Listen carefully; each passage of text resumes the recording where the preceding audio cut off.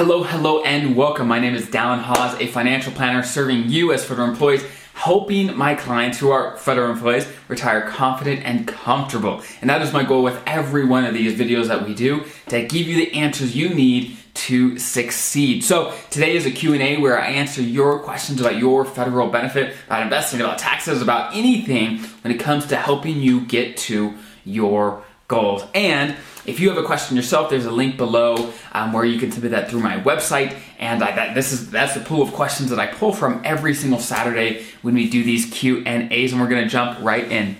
And that reminds me, actually, if you have a question about your federal benefits, you can certainly submit it below, but also, odds are, I've done hundreds of videos and articles about questions about your federal retirement and investing, all the things that we talk about here on the channel. So if you just Google, you say Hawes Federal Advisors, then your question, odds are I'll have an article that'll pop right up, so definitely check that out first, but like always, you can submit it in the description below. There's a link there. Okay, question number one.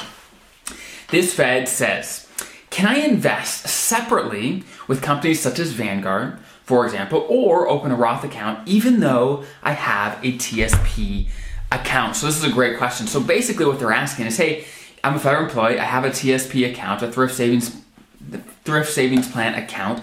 Can I go to Vanguard? Can I go to Schwab? Can I go to Fidelity? Any of these big banks and investing companies, basically, right? Can I go to them?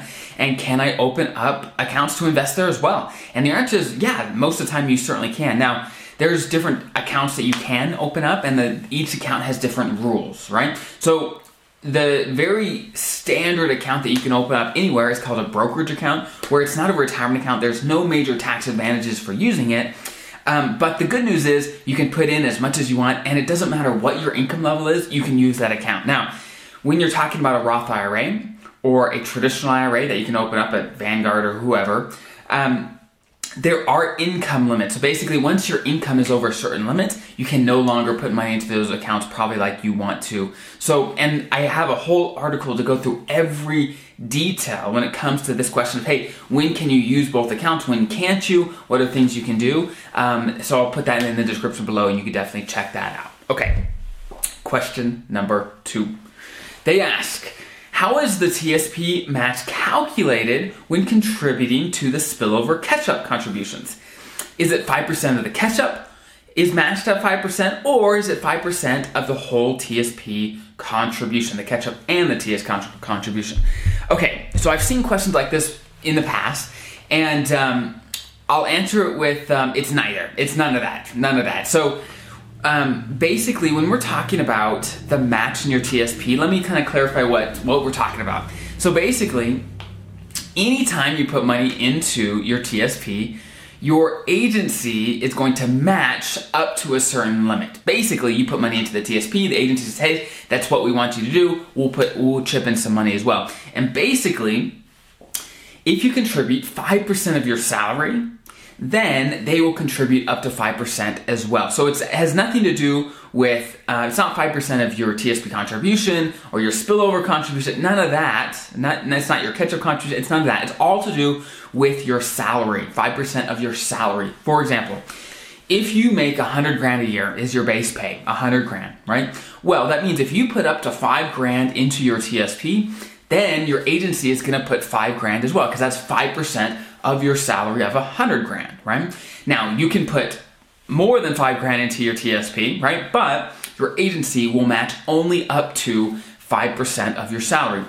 But again, if you only put $4,000, if you put less than 5%, then they're gonna match less than that, right? So if you want to max out the match, you want to contribute at least 5% of your salary, if not a lot more, because of course you want to be prepared for retirement.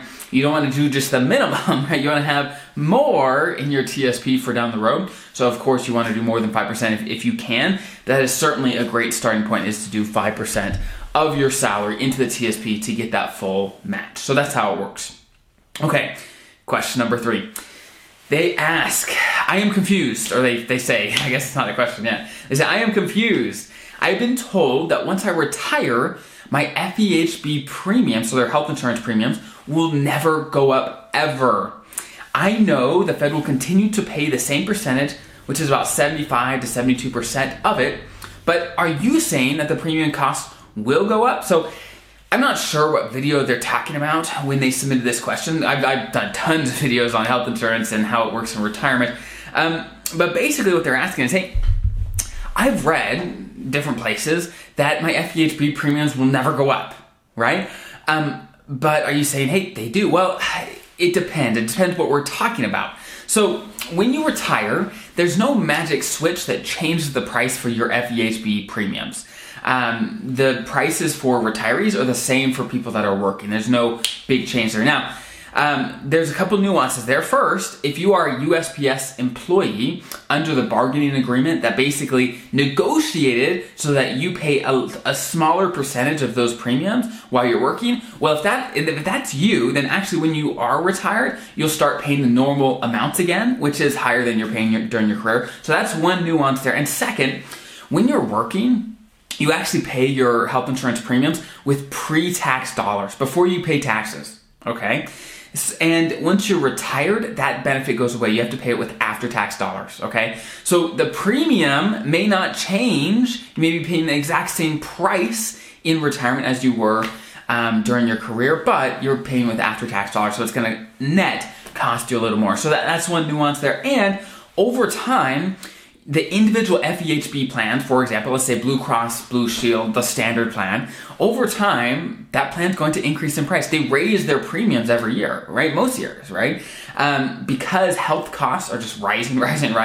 Health insurance costs are going to rise as well. For example, I have just a couple data points here. So basically in 2001, so if you are on Blue Cross Blue Shield standard plan, self plus one, okay? So again, let's say it's you and your spouse, Blue Cross Blue Shield standard plan, that would cost you about $608 a month. Now, if you're still working, that's gonna come out every 2 weeks, not on a monthly basis, but on a monthly basis, about $608 a month.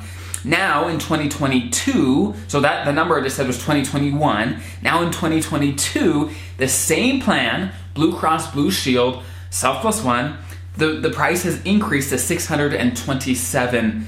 So a little less than $20 increase, just because the premiums increase over time, right? That's kind of, the prices do increase over time. So again, to answer your question is, the prices will increase. Again, there's no magic change that happens when you retire. You retire and boom, it increases. Well, no, it increases for other reasons, whether it's just the annual increase for the individual plans, whether it's, hey, now you're paying with after-tax dollars, or you're a USPS employee under the bargaining agreement, now you're not, and so you have to pay the full price, things like that. So those are kind of the things to think about. And actually in the future, I'm going to do a whole video on kind of the main changes that do happen in retirement. But the good news is, yeah, the plans basically stay the same, and the premiums don't change just because you're retired. The working employees and the retired annuitants, they do pay the same price. So I hope that was helpful. If you have any questions yourself, again, there's a link below to submit those. And I hope you have an incredible rest of your day, your week, your month, and we'll see you next time.